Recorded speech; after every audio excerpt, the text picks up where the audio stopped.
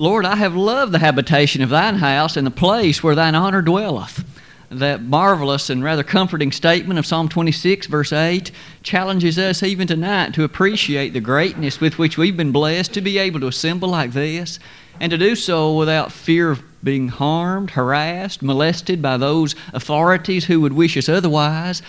So it is tonight we can open the Word of God with freedom, with liberty, and feel free to use those things taught to direct, to lead, and to push our lives in the direction that God would have it to go.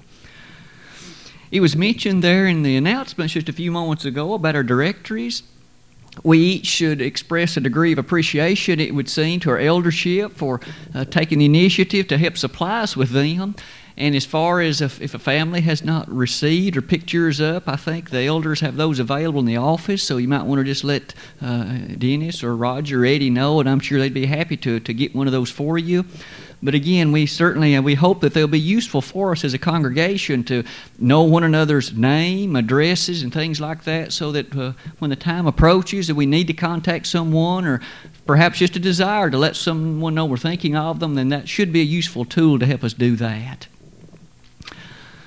It was noted a moment ago in our reading from Ruth 1, verse number 20, that would be the setting of the lesson this evening, and you might note the title, How Mara Was Not Mara, which may seem a bit of an unusual title, but nonetheless it would seem one from the book that's very useful for us as we consider lessons from it that you and I can use even till this day.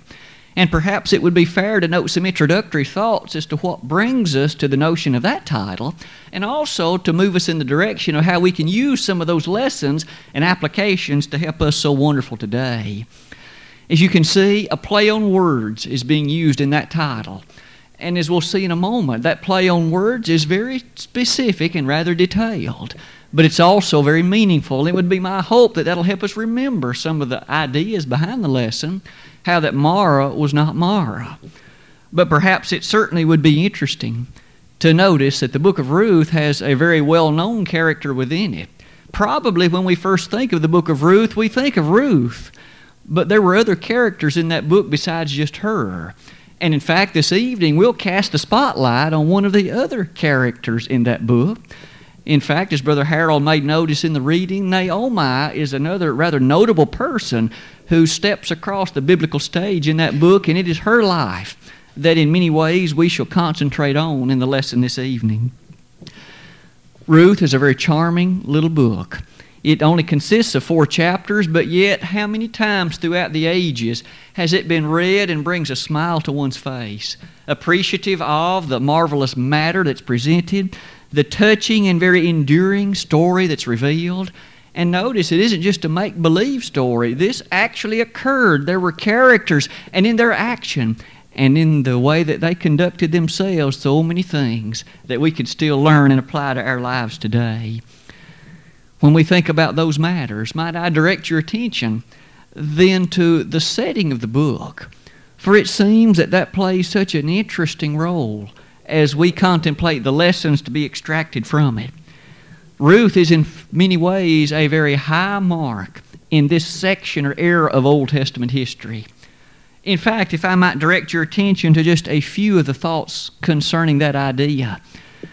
In the opening 12 the 12 opening words of verse number 1, we find the stage in which this book is set. It's in the time of the Judges. And immediately that brings to our mind the scene of the book of Judges, the preceding book to this one in the Old Testament. That, after all, was a period of time very well known for a number of things, many of which were not so good. We well recognize periods of ungodliness, periods of great selfishness, times of great oppression and hardship, when God's people, in fact, directly turned their back upon Him, began to turn to the various idols and follow the other things the people of that era and that part of the world had set before them. And yet God would raise up a deliverer who, in fact, would then strive to release God's people from the bondage and oppression. However, notice what happened. It was much like a roller coaster ride through the book of Judges.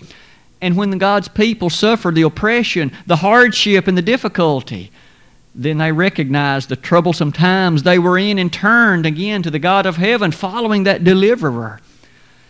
But might we notice the book of Judges so often was a tale of ungodliness, a tale of selfishness. Wasn't it said in Judges 17:6, there was no king in Israel, for every man did that which was right in his own eyes. That same statement is found in Judges 21 verse 25 as well, reminding us that when folks begin to do what's right in their own eyes, you are in a position of anarchy, a position of chaos, pandemonium spiritually. And that's in many ways what the latter chapters in Judges details. But notice what follows this. Following the book of Ruth, we find the time of the kings. Sure enough, in 1 Samuel, the 8th chapter, the people there near the close of Samuel's life demanded a king. Give us a king, they claimed, that we may be like the nations round about us. They wanted a king to fight their battles for them, to lead them in to victory, if you please. However, we also will remember that those kings, Saul being first, David following him in particular, times of bloodshed, warfare, difficulty on a number of occasions, and in the days that followed, given the ungodly kings that ruled Israel and many in cases Judah as well, God's people suffered mightily. Might we thus notice, on the one hand was the period of Judges that in many ways wasn't so notably positive, and then in the period of the kings, again, in many ways not as positive as one might like. Nestled right between is the book of Ruth, a very high mark in terms of poetic beauty, a lovely story in which love and the high praise of character is set forth. We see that familial love between Naomi and Ruth, later between Boaz and Ruth, and the greatness of the lineage that came forth from the bowels of those two. It's in fact an amazing, charming story. Tonight, as we give some consideration to this book of Ruth, I would ask you now to notice with me again that verse number 20 of chapter number 1. And as we do that, let's somewhat remind ourselves of the stage, the principal movement through the book, and use that to indelibly imprint in our mind what shall be the thrust of Ruth chapter 1, verse number 20. In fact, as the curtain opens, if you will, and the drama of the book of Ruth begins, we find a gentleman named Elimelech. He and his wife Naomi dwelt in none other than that city of Bethlehem. We well remember what later would occur when such majesty and might and power as the Christ child was born in that place in Matthew chapter 2, as well as Luke chapter 2. But as we contemplate and remark on this occasion, things initially were not as well for Naomi and Elimelech. We immediately appreciate that their two sons as well, Mahlon and Chilion, were such that there was famine in that land, and the husband as well as others chose to move toward Moab, a place where the famine was not as great. Therein they could find sustenance and the necessary matters to persevere.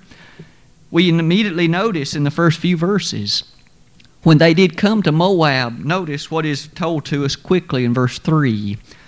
And Elimelech, Naomi's husband, died. Here was Elimelech passed away in this foreign place.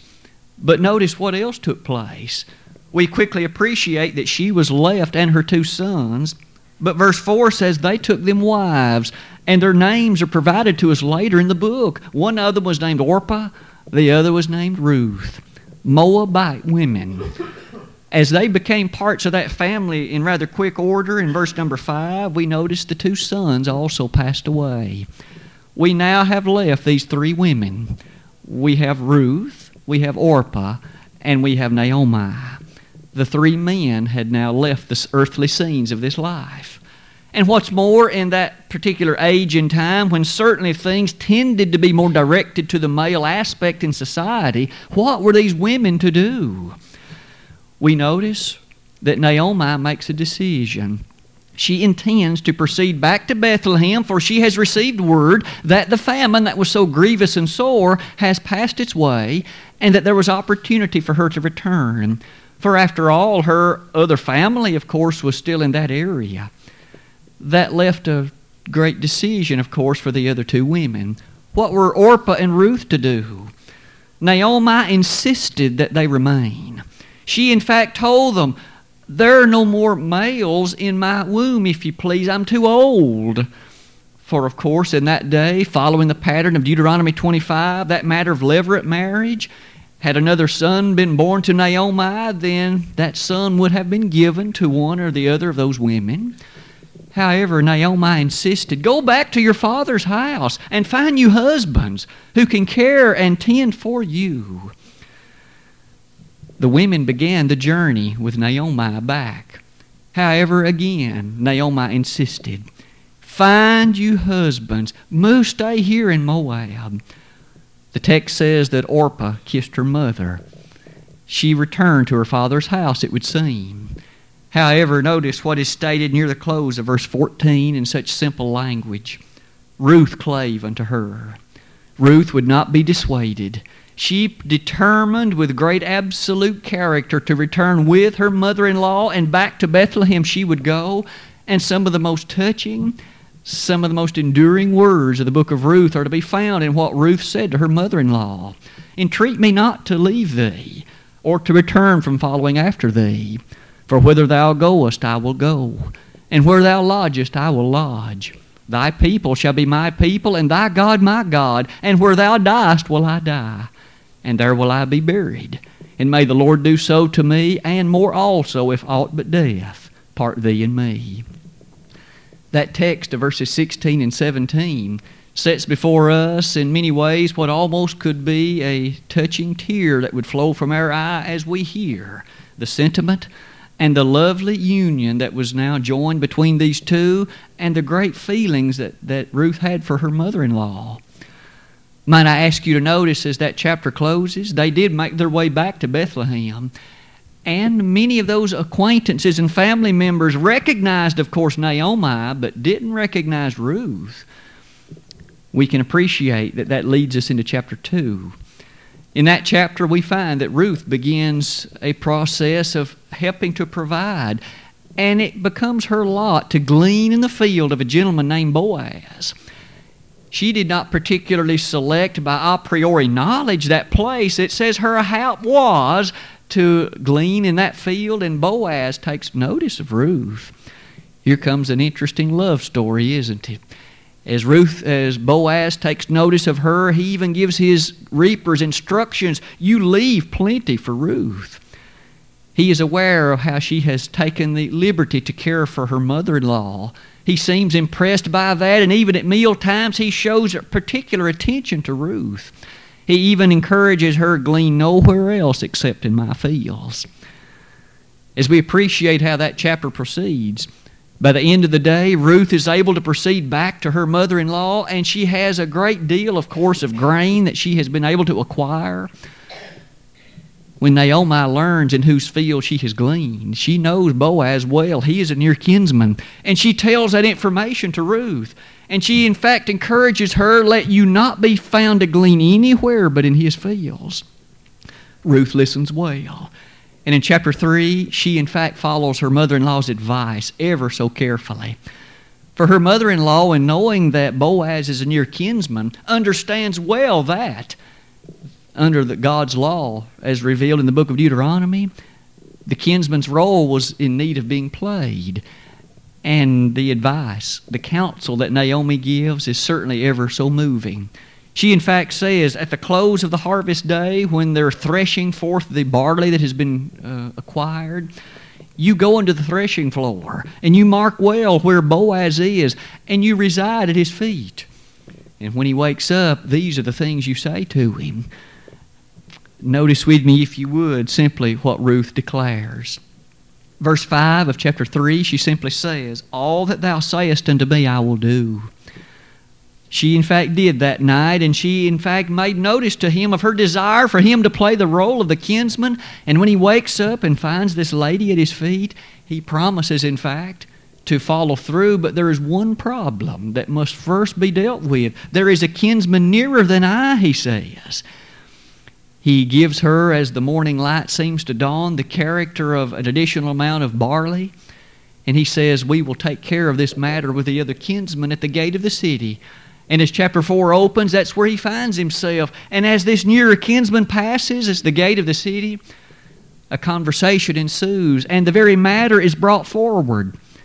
In fact, Boaz makes note of him that Naomi has field, land to be purchased, but with it comes Ruth the Moabitess. This near kinsman refuses to take his part. He says, I cannot redeem it. At that point, Boaz purchases that right, and that transaction is completed. And as the chapter closes, it ends so happily. For in fact, Ruth and Boaz are married, and in fact, she conceives and bears a son whose name is Obed, who in fact will be the very grandfather. We notice that Obed's son was Jesse, and Jesse's son was David. This very man, you see, was in the very line of that one who would be King David, and as we read in Matthew 2, also in the line of the very Son of God when he was born, in Matthew as well as in the book of Luke. Those matters remind us of the greatness then of the things set before us in this book and the providential workings and wonder of the God of heaven. But as we've overviewed those matters, might I ask you to use them to look more carefully at what was said in chapter 1, verse 20. That particular verse read as follows. And she said unto them, this is Naomi's statement to the people of Bethlehem when she and Ruth had returned to that place. And she said unto them, call me not Naomi, call me Mara, for the Almighty hath dealt very bitterly with me. Again, the title of the lesson that I selected was How Mara Was Not Mara.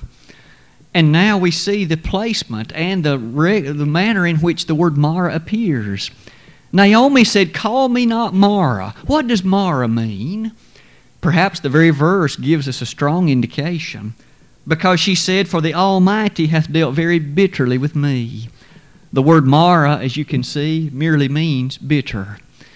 She was in fact encouraging them, call me in essence bitter, because the Almighty hath dealt very bitterly with me.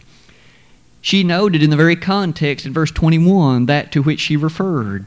She made note of how her husband Elimelech had passed away. Her sons Mahlon and Chilion had also passed away. Things have not gone well with me since I left Bethlehem. Things have been grievous and rather bitter from the perspective of this life for me. You might easily appreciate the calamity that had been hers, the difficulty that had now encumbered her way. Many of us can also well attest to the difficulty of the loss of a loved one, the difficulty and sorrow that may well accompany that event, the feeling of lostness that goes along with it. Mara, recognizing the word bitter, noticed she had lost her husband and her 2 sons. Certainly the difficulty must have been great in her mind, and it was that basis that challenged her to use this very expression, call me not Naomi, call me rather Mara. Having said that, though, I would ask you to ponder with me, how does Naomi present herself in this book? And how does the Holy Spirit describe her in this inspired writing? It will be that will challenge us of the remainder of the lesson tonight, and might I also suspect might be a challenge to all of us as to how we might productively live our lives to the glory of God. Notice the calamities that had surrounded Naomi. How did she react in response to those calamities? May I submit to you several things might be worthy of note. The first one, while she was in that land of Moab, a land known for its idolatry, a land not known for its response and subservience to the God of heaven, a land in fact known for worshiping various and sundry idols that are named on many occasions in the Old Testament. Notice that she never lost her fortitude and her faith in the God of heaven. In that statement she said, the Almighty.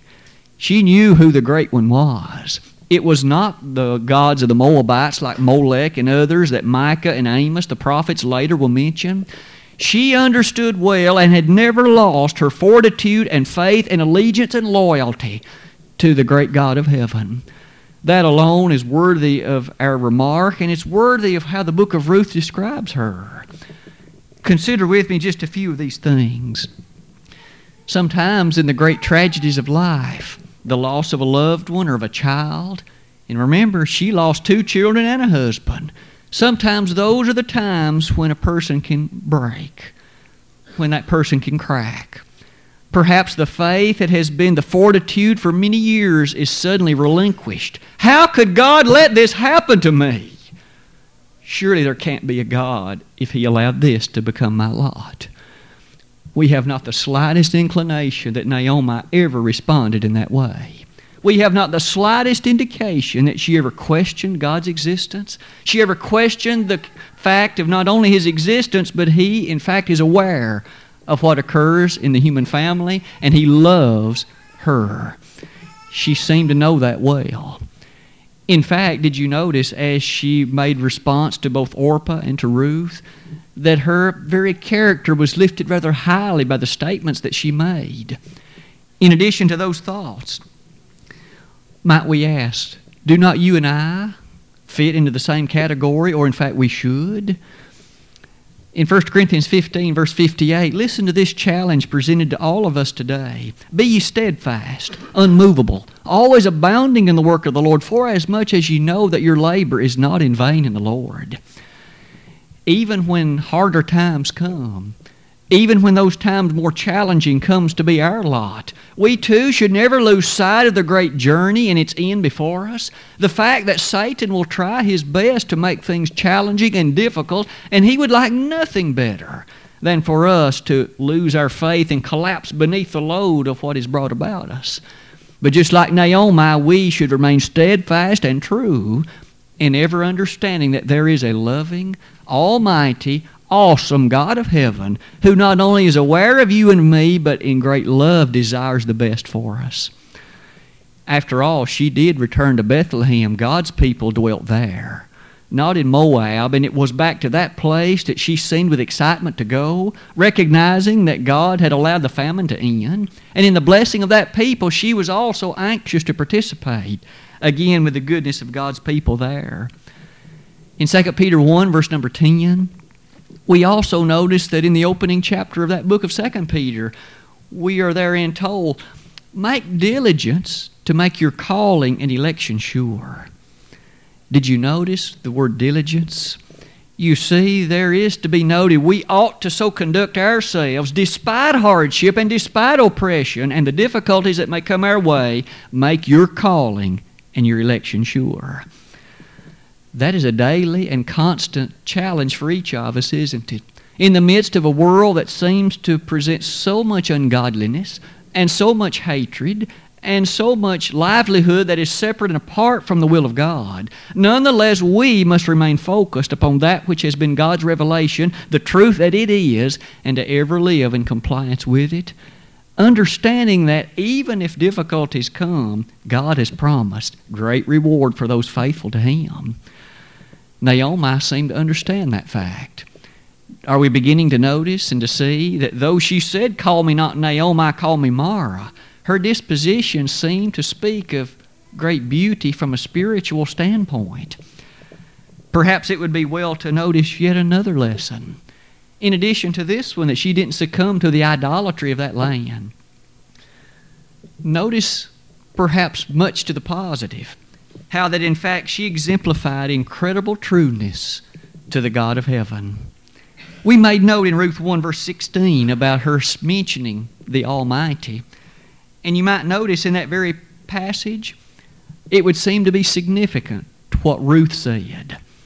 Did you notice again as verse 16 closes, she said, thy people shall be my people, and thy God my God. It would seem that in the years that Naomi had been known by Ruth, that Ruth saw in her an allegiance, not to any Moabite god, to the God of heaven, because notice she said, thy God, the God, Naomi, that you worship and that you serve and that brings you joy and hope and excitement and promise, that God will be my God too. And those people who are those chosen special people, those Hebrew people, they will become my people. Ruth, it seems, could clearly see a difference in what she saw in her mother-in-law in terms of people and in terms of God than what she saw amongst any other people. That challenges us again, doesn't it, to appreciate where do you and I stand in light of thoughts like that. When others see me and when they see you, do they see an individual who is far removed from that which they so often see, perhaps in the way the world lives, but even in the rather corrupted way of religion these days, when denominationalism and other things present what so often is far removed from the truth of God, being based on human creeds, human thought, human philosophy. And to see a person who stands foursquare upon the truth of God, no more or no less, that of course will look distinct. It'll look different. It will stand out, and not in a bad way, but in a way that draws the glory and the honor to the God who makes it possible. It would seem that Ruth recognized that in her mother-in-law. Might we understand and appreciate passages that challenge us in that same regard today? In 2 Timothy 1 verse 5, what could be said of the heritage of Timothy? His grandmother, Lois, his mother Eunice, who had bequeathed unto him an unfeigned faith. That means genuine, real, not pretense and not hypocritical. What about your faith and mine? Are we bequeathing that to those whom we know, including our children, including our family and our acquaintances? Do they see in us the genuine article of faith? It would seem again Ruth saw it in her mother-in-law. Though she said, "Call me not Naomi, call me Mara," she nonetheless had some wonderful characteristics to challenge even you and me still till this day. Might we also appreciate, in light of that same statement, perhaps a third lesson? It's about the middle of that slide. Might I ask you to notice again, she'd lost her husband. She was now far removed from the place that was so familiar to her, namely, she was now in Moab. She'd lost her 2 sons. Would it not have been easy, it would seem, for her to become bitter toward life, to proceed around with a great frown, to in fact be that person who seemed to have a livelihood that was always less than joyful, always rather hard and bitter and unfriendly to everyone else? Have you known people like that today, who seem to be bitter toward everybody and everything? The world is against me. No, things never go my way. Why does it happen like this? It would seem that it might have been easy for Naomi to have become that way. Might I ask, in your remembrance of the book of Ruth, do you remember any indication that she was actually that way? Consider with me a few of the verses that seem to indicate otherwise. In Ruth 1, verses 8 and following, when she had discussion with Orpah and with Ruth about encouraging them to leave, not one time did she blame God or state things to the effect of, "Woe is me, look at what has happened to me." She seemed far more interested in their well-being. You need husbands. Go back to your father's house, and that shall be able to come your way and to become that which is your life. She seemed far from selfish. She seemed to have far more concern for their well-being and their livelihood and how they would be able to maneuver through life and what would be the best for them. That's just the opposite of a person who is inwardly bitter and who is always so concerned about woe is unto me and why has this happened to me. Notice also in Ruth chapter 2, verse 22.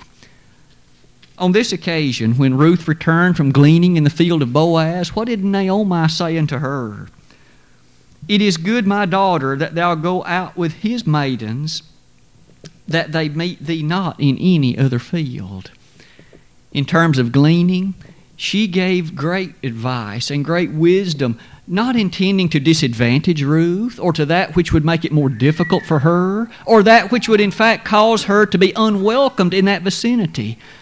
After all, Ruth didn't know anything about the area of Bethlehem until she came there with her mother-in-law, and yet Naomi strove with all the energy within her, it would seem, to help her fit in and to become a part of that special people that she desired to be a part of.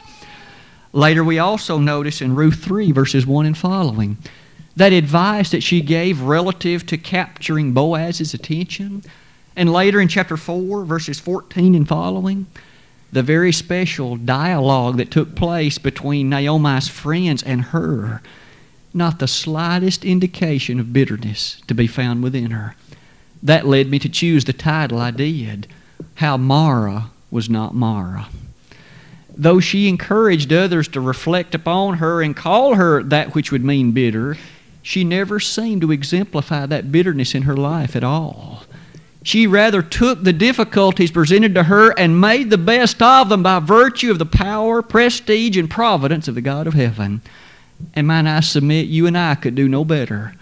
We too, when the hardships come, ought to see the golden thread of God's love, mercy, and grace through it, and to appreciate that God will never allow us anything that is too strong for us through Him to overcome. 1 Corinthians again, chapter 10, verse 13.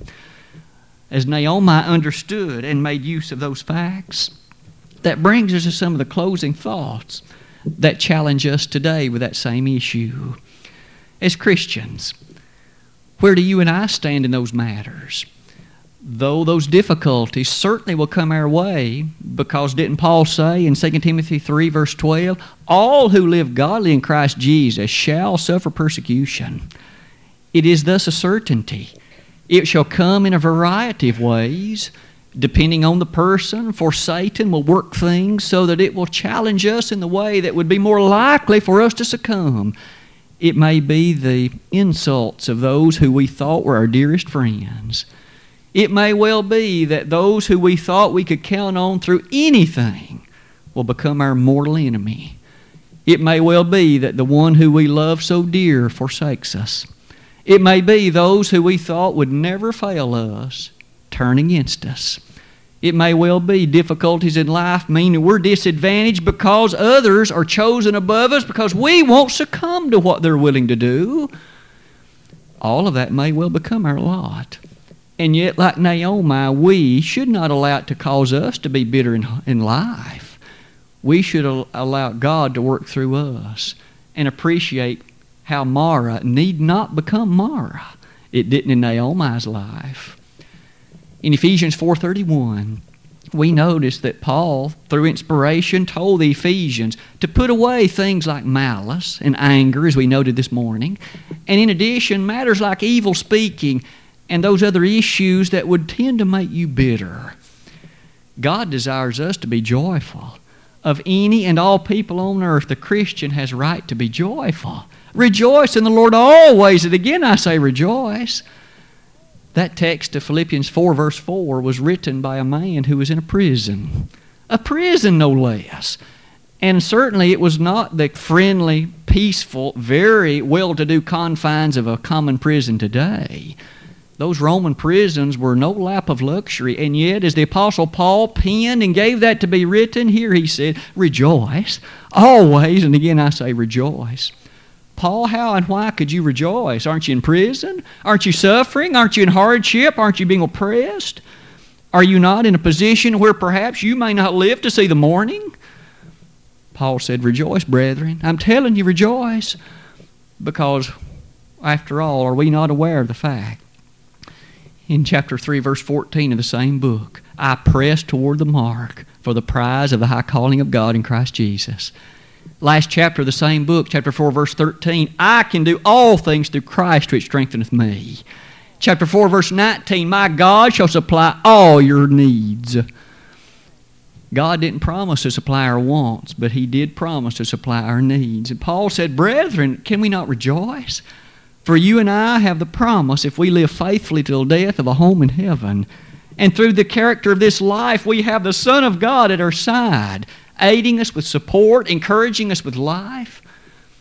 You and I today still stand in that same position. Naomi, call me not Naomi, she said, call me Mara. But I think tonight we've learned that despite what she said, there are many things about her life that she didn't live by virtue of that bitterness. She was able to rise above it and to live in a way that was a great help and encouragement to many others about her. Tonight, can you and I not perhaps do the same? For as we're told in Galatians 5, verse 22, joy is one of the fruits of the Spirit. We should thus seek each day to bring forth more fruit in that regard and more fruit with that joy. You might also notice in Romans 14:17, as well as in Psalm 16:11 and Psalm 32:11, we read on those occasions about the encouragement to be joyful as David was in those latter two passages. Today, are you joyful? Are you lovingly living a life for the Savior? He died for you, shed His blood for you, and He paid the way that you might become a member of His body, and in that purchasing of that church to have a way, a channel to lead to everlasting life. Oh, how thankful we should be. Certainly not a person of bitterness toward what has been done for us. Call me not Mara. As you and I perhaps close our lesson tonight thinking about that, though difficulties may come, hardships in that regard, let it not make us to live in a way responsive to the bitterness by being bitter. As you see those concluding thoughts, might I ask each of us to examine ourselves whether we be in the faith, and to ask, how are you exemplifying your Christianity to others? Do others see always a very sad, forlorn frown? Can they perhaps wonder what joy is there in his or her life for Christ? Or do they see a bubbling spirit, a spirit recognizing the hope that's yours, the promise and reward that God has made available to you, and the grand reward that awaits those who live faithfully toward that goal?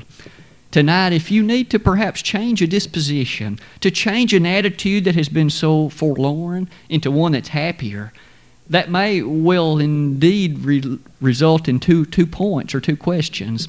If you've never become a Christian, you need the Savior to assist you in that regard. You can't do it by yourself. You can't make it to heaven without Him. He said, I am the way, the truth, and the life. No man cometh unto the Father but by me, verse 6 of John 14. Tonight, if you thus need to respond in faith, you need to believe with all your heart that Jesus is the Christ, the Son of God. Repent of your sins, confess His name audibly as the Son of God, and be baptized for the forgiveness of sin. Upon so doing, you will be added to the church. And in that way, you could proceed to walk joyfully, masterfully through this life, holding graspingly tightly to the hand of Jesus. If you have begun that walk but are no longer true to it, you have forgotten really what it meant. The whole notion and the idea of Christianity now seems a distant past memory. Perhaps you need to reinvigorate that life by allowing Christ to again fill you with the joy spoken of in Romans 14:17. If tonight we can pray for forgiveness of public sin, if we could in fact assist in that regard to pray for greater strength, we'd be happy to do it. If in either of those ways we could be of assistance tonight, wouldn't you let that be known while together we stand and while we sing?